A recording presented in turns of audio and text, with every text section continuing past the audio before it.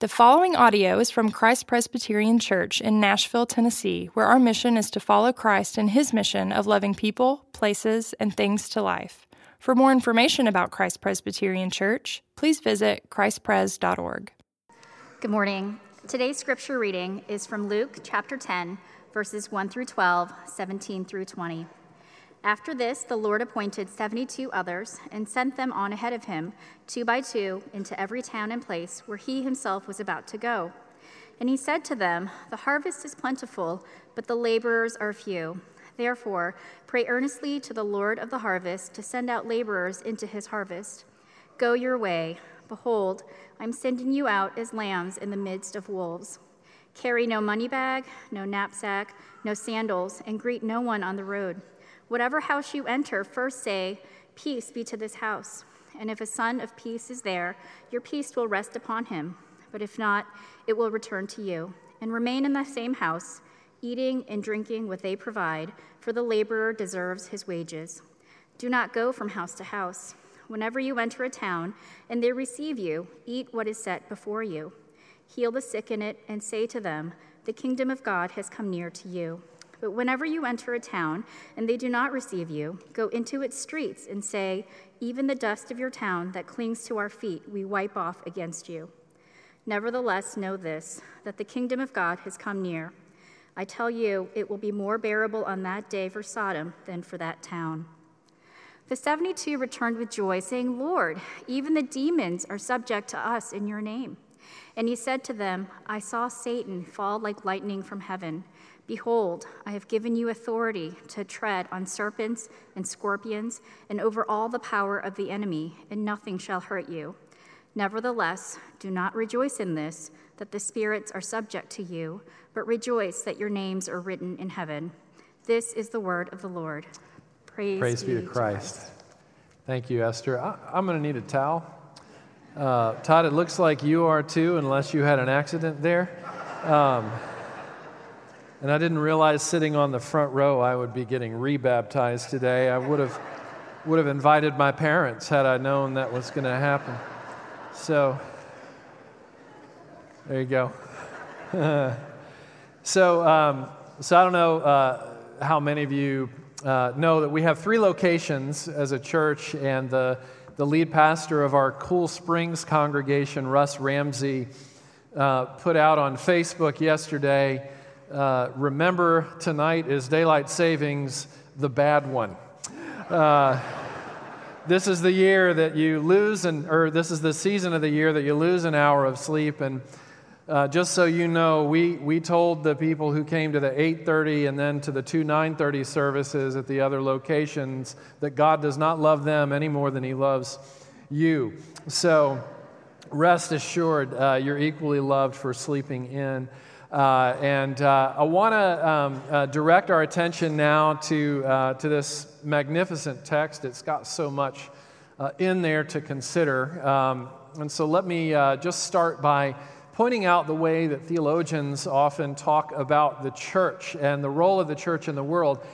They talk about the church gathered and also the church scattered. So we're right now the church gathered. We've come together to gather and to point our attention to God, to his word, to Jesus Christ, and so on.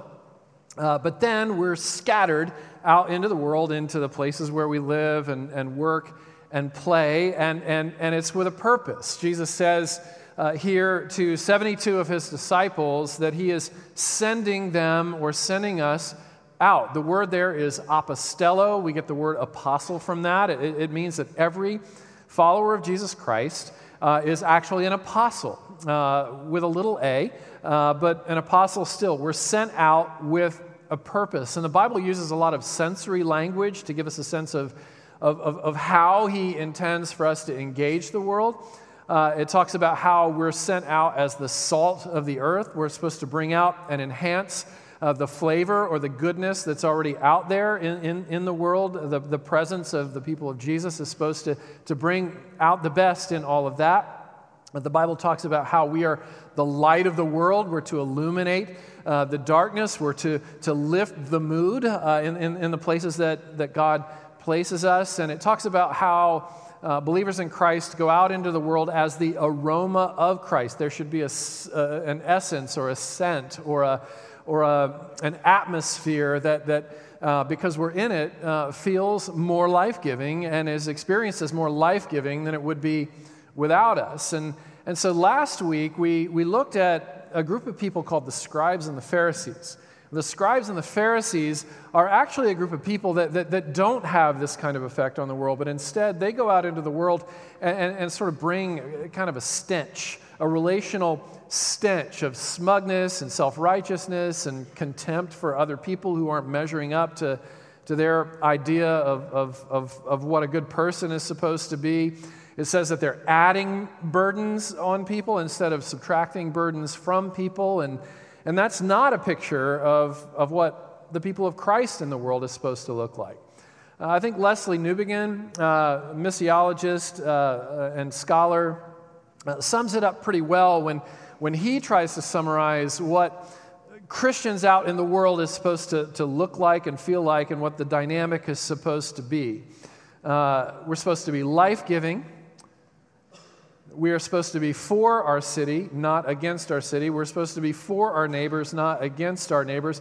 We're supposed to so love the world, just as God did, that we give, just as Jesus did. Newbigin said this. He says that the impact of the grace of God on churches and on followers of Christ should be that we will renounce an introverted concern for our own life and recognize that we exist for the sake of those who are not yet members of our community, as a sign and as an instrument and foretaste of God's redeeming grace for the whole life of society. So we're called, we're sent, we're apostelloed out into the world to have a life-giving influence.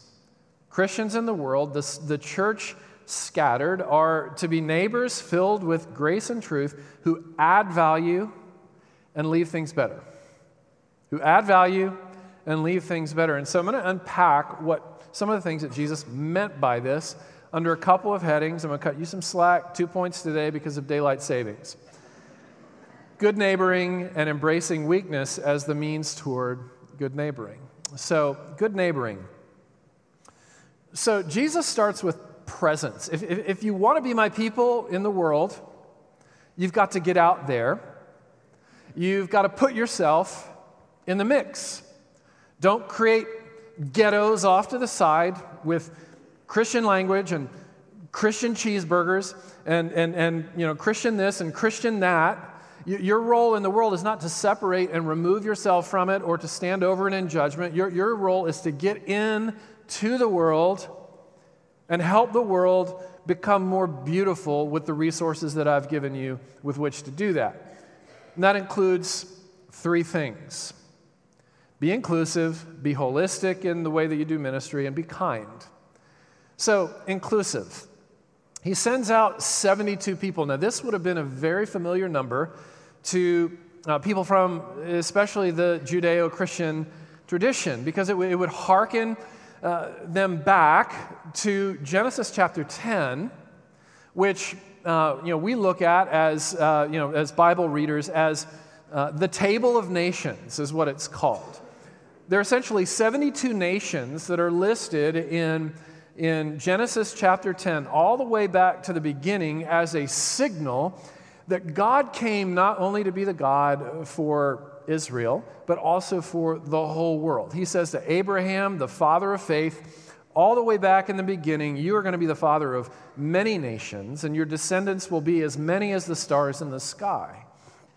And then you go to the last book of the Bible, sort of like bookends. You go to the last book of the Bible, Revelation, and it says that Christ has come for the healing and renewal and restoration of people from every nation, every tribe, every tongue. You get that in the Great Commission, go into all the world, to ta ethne, to all ethnic groups, to all people groups, baptizing them, preaching the gospel to them, and so on.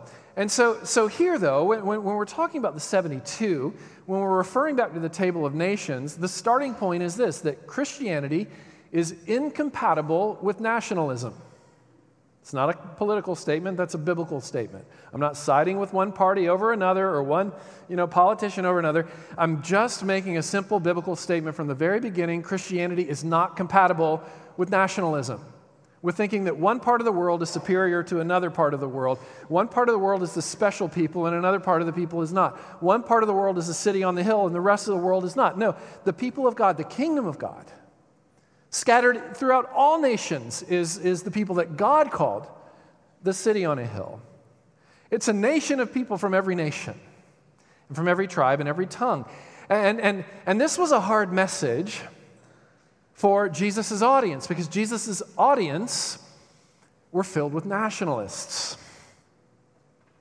Somehow they had started to feel special and privileged because Jesus came first for the Jew. Not only for the Jew, but first for the Jew. But they mistook first for only. And so the cities that he lists in verses 13 and following, as he says to the 72, go out into these cities. The cities that he lists here are cities that the typical first century religious minority, a Christian or a Jew, would ordinarily despise because they were under Greco-Roman influence. And the Greco-Roman authorities and political establishment was anti-religious minorities. The 72 would have likely thought more about Rome like Jonah thought about Nineveh. Run the other way. I don't want to take the grace and kindness and love and forgiveness of God to them because I'd rather see God punish them, put them in their place, and crush them politically through some powerful leader that he raises up. That's their view of what Messiah and salvation was supposed to be. It was chiefly political and it was chiefly dominant and Darwinian. And then to drive it home, after all of this happens, Jesus gives them, in the same chapter, the parable of the Good Samaritan, where a Samaritan, again, a person from a despised nation, to those who would be within the 72, from a despised nation, so despised that it would say in John chapter 4 that Jews had no dealings with Samaritans. That was where they were. These are your enemies. I want you to go to them, and I want you to do healing things in their midst. So if you're here maybe considering Christianity, every Sunday we at our churches, we have people in our midst who don't identify with Jesus, who aren't bought in, who don't embrace what we believe. And we love that, and we love to keep our doors open to people from all different perspectives, to come and consider, to come and engage in dialogue. But if you are among those here considering Christianity right now, I want you to consider a couple of things. First of all, there's nothing about you, there's nothing about your history, about your nationality, about your race, about your zip code, about your economic situation, your career path, there's your marital status. There's nothing about you that would prohibit Jesus from welcoming you if you would simply put your trust in his freely given salvation through what he did on the cross and through the life that he lived on your behalf. As a church down the road, pastored by one of my predecessors, one of my esteemed predecessors, Dr. Ray Ortland, says every week as their mantra, I'm a complete idiot, my future is incredibly bright, and anyone can get in on this. That's the gospel. If you're considering Christianity, that's it. You're a complete idiot. Your future can be incredibly bright in Jesus, and anyone can get in on this. But the second part of this is this. If you become a friend of Jesus, who, by the way, is of Middle Eastern descent, dark skin, poor, refugee status when he was a child, very different than virtually anyone in this room, if you're welcomed by him, it means that your heart now has to open up. This narrow path to which you're called has to lead to a broad embrace. Who are your Samaritans? If you're considering Christianity, you've got to ask that question. Who are the people that I need to start relating to and befriending that up to this point I've despised? People of this race or that race or nationality or religion or political persuasion or zip code or moral history. If you go to Luke chapter 15, it says that all of the sinners, all, comprehensive word, all sinners, were coming to Jesus, and as they did, some grumbled. Some grumbled. See, those outside of Christ are going to grumble about the inclusivity of Christianity while also accusing Christianity of being too exclusive. It's just the dynamic you've got to sign up for.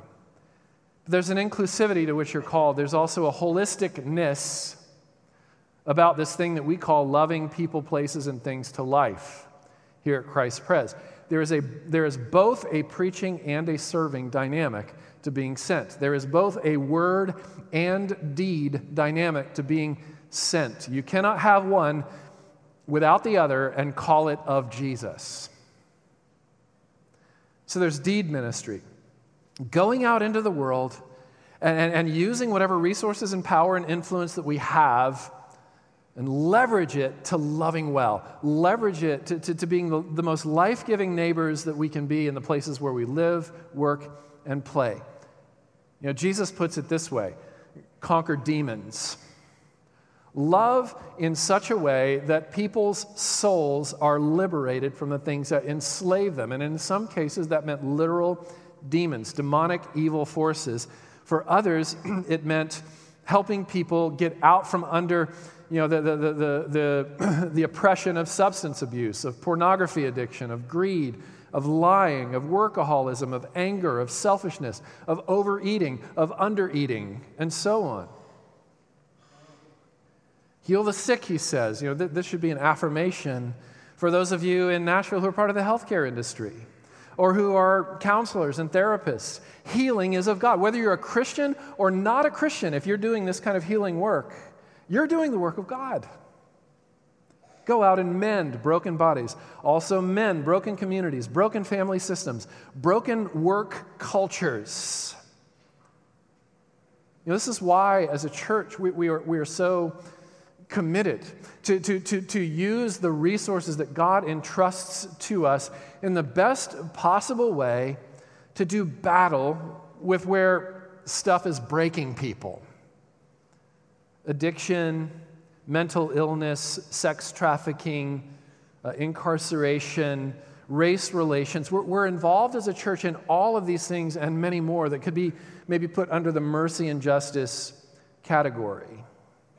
And we're also deeply involved in what we call faith and work integration for the redeeming and healing of work culture and office environments and leaning against the broken edges and smoothing out the broken edges of industries. We want to help Christians from our church and from outside of our church to understand that part of being sent is going into your places of work and creativity and fixing things and having a redemptive value-add presence there. So there's deed ministry, but there's also the ministry of the word, to be public and extroverted about your faith, to be shy and humble about yourself, but to be boastful and bold about Jesus Christ and what he's done for you. Heal the sick, Jesus says, and say, the kingdom of God is near. Heal and say. Do and speak. And this is where it gets precarious because Jesus claims to be the truth. Not a truth, but the truth. The way, the truth, the life. No one comes to the Father except through me. In the Sermon on the Mount, Jesus said, enter through the narrow gate, for wide is the gate and broad is the road that leads to destruction, and many enter through it, but small is the gate and narrow is the road that leads to life, and only a few find it. Jesus is the narrow gate. Every other path is the broad gate. It sounds pretty narrow for such an inclusive movement, doesn't it? John Hick, who's call him a pluralistic religion professor, he says this, as a critique against Christianity, he says, once you discover that there are intelligent, good people whose beliefs are different than yours, it's arrogant and condescending to try to convince them to believe as you do. But isn't that, with all due respect, an arrogant and condescending attempt to convince people to believe what he believes? That it's not Christianity that's the way, the truth, and the life, but religious pluralism that's the way, the truth, and the life. See, everybody's a fundamentalist. Everybody is a fundamentalist. The question isn't whether or not you're a fundamentalist. The question is, what are your fundamentals? I want to hang my hat, and I hope you do, on the fundamentals of one who so loved the world that he gave, who used his power by laying down his power in order to bring healing to the world. There is a social element to the gospel. Theological correctness does not make your Christianity complete. In fact, it just makes you a devil if that's all you've got, because even the demons believe everything in Scripture, the Scriptures say, and shudder, because they're not surrendered to it. Knowledge, there's this kind of knowledge, this kind of theological knowledge that puffs up, that makes a person arrogant, in other words, and makes it very difficult for you to engage the social elements of the gospel. But social gospel without saving gospel, back to the importance of word ministry, social gospel without saving gospel isn't gospel either. The most universal sickness, the sickness that everybody has, is the sickness on the inside, not the sicknesses that are happening out there. Case in point, when Jesus heals a paralytic, this paralyzed man, his friends, urgently bring him into the presence of Jesus. We hear that you heal people. We know, we've seen that you heal people. And what they're doing is that they're behaving and assuming as if the man's most urgent need is to be able to walk again. And of course, Jesus tends to that. He starts with deed ministry. He starts with a ministry of compassion and care. Stand up. Start walking. Stop laying on your mat. Carry it. I'll show you how strong I've just made you. Carry it. Carry it on out of here. And by the way, your sins are forgiven. Wait a minute, what does that have to do? It has everything to do with it.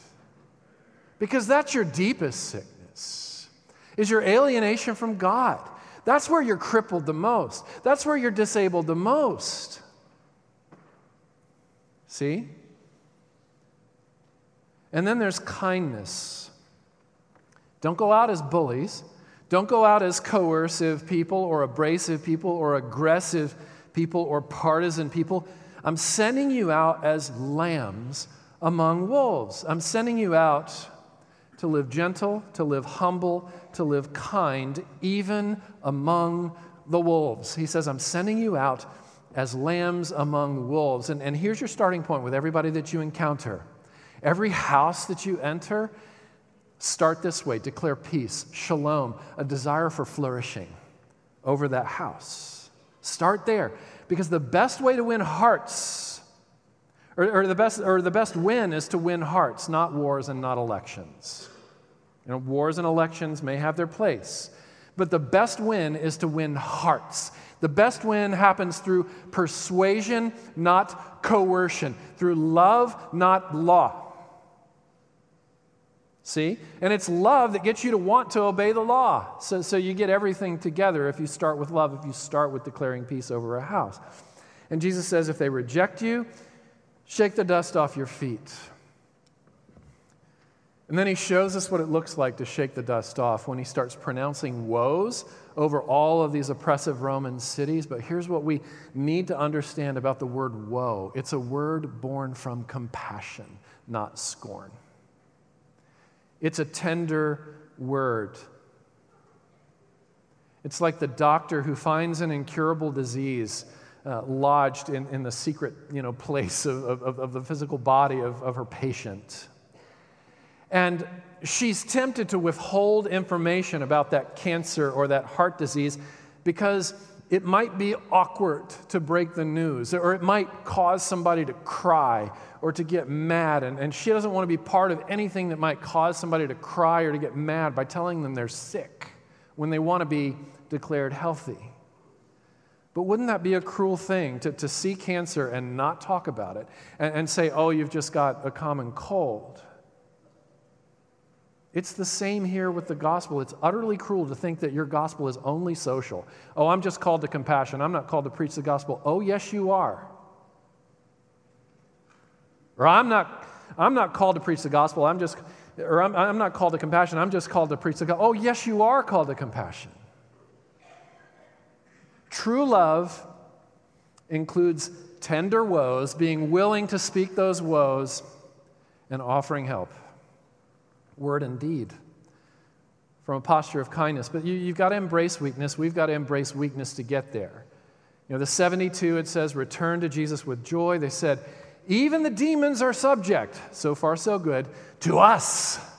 And Jesus said, you just lost me there.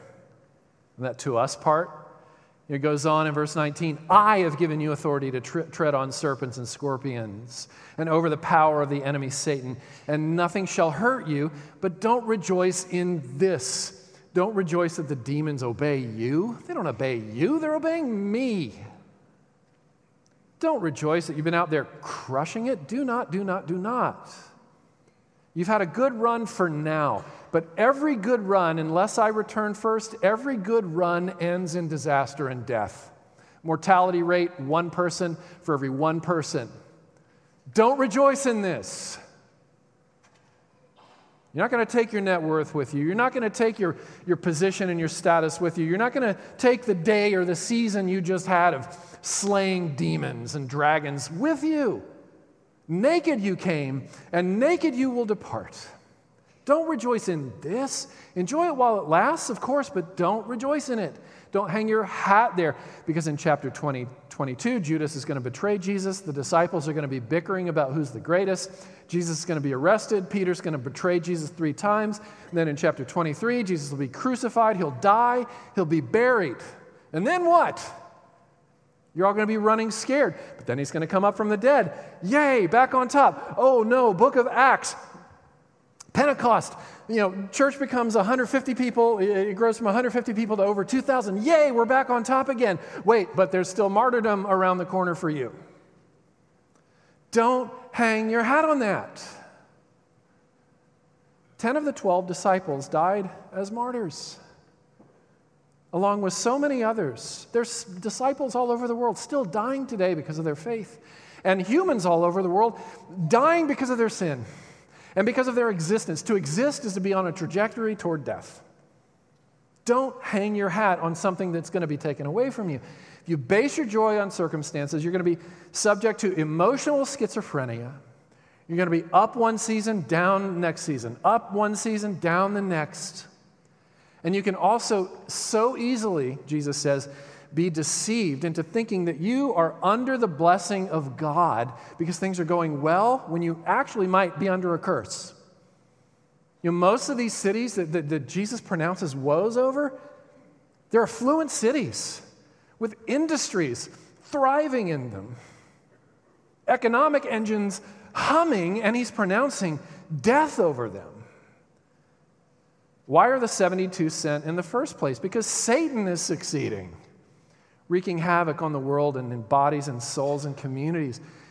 He says, when you return rejoicing, recognize this, and maybe we have this in retrospect now. The 72 returned rejoicing in their great season of ministry and impact, but do we realize that among them was a man named Judas? A man named Judas. Just as Peter never lost the favor of God when he was betraying God, Judas never had the favor of God when he was healing sick people and casting out demons in Jesus' name.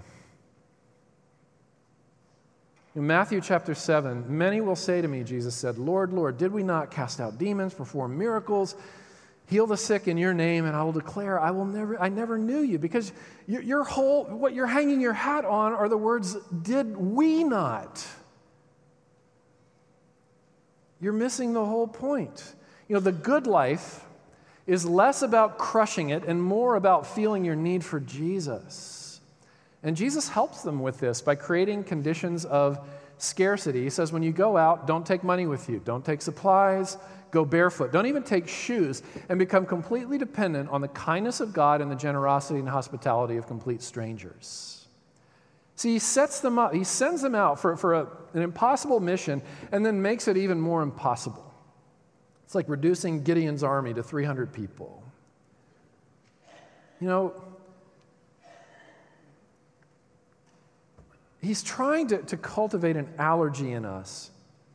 And it's the allergy we all want, the allergy to self-sufficiency. You know, Chattanooga pastor Joe Novenson says this: the feel of real faith is this: it's not strength. Strength is not the feel of faith. Dependent weakness, that's the feel of faith. You know, some of us are frustrated with the limitations that God has put on us. Economically, in our careers, health limitations. Maybe we feel like we got the personality that nobody wants, including us.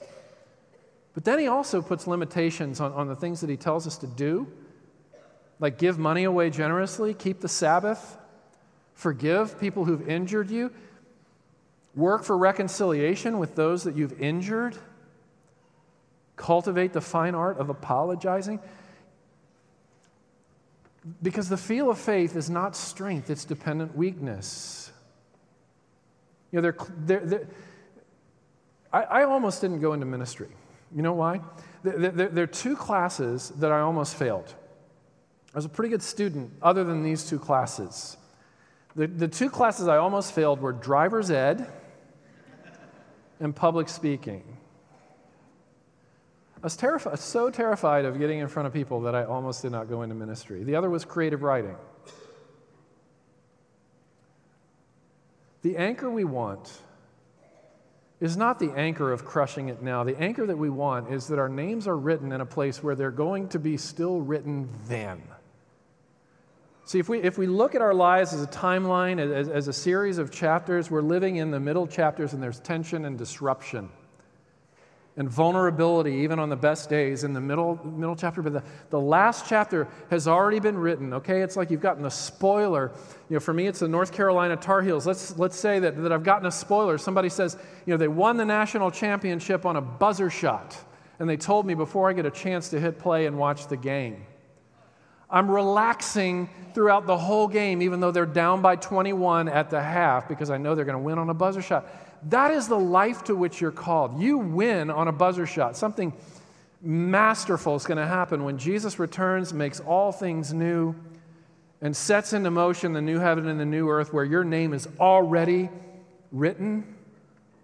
Let me tell you, as one who has prayed for hours at the bedside of a dying person and buried way too many elderly people, middle-aged people, teenagers, and children, to just brush by this. This is what you need. The knowledge and the emotional wealth that comes from knowing your name is written in heaven. Be leery of pep talks that include things like, the life you've been given is not enough.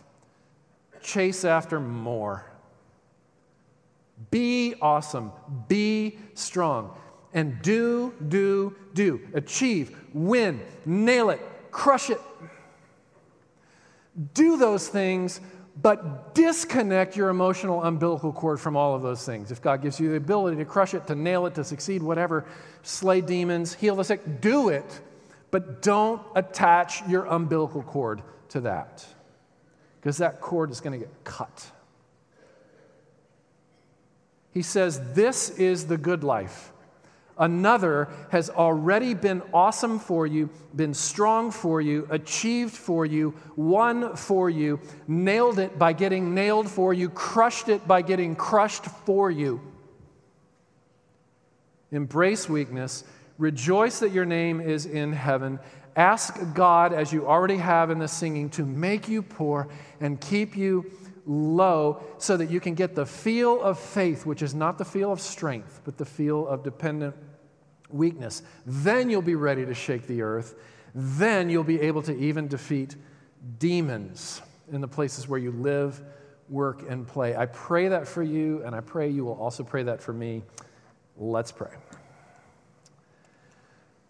Jesus, cast a look on me. Give me sweet simplicity. Make me poor and keep me low, seeking only thee to know. All that feeds my busy pride, cast it evermore aside. Bid my will to thine submit. Lay me humbly at thy feet. Amen.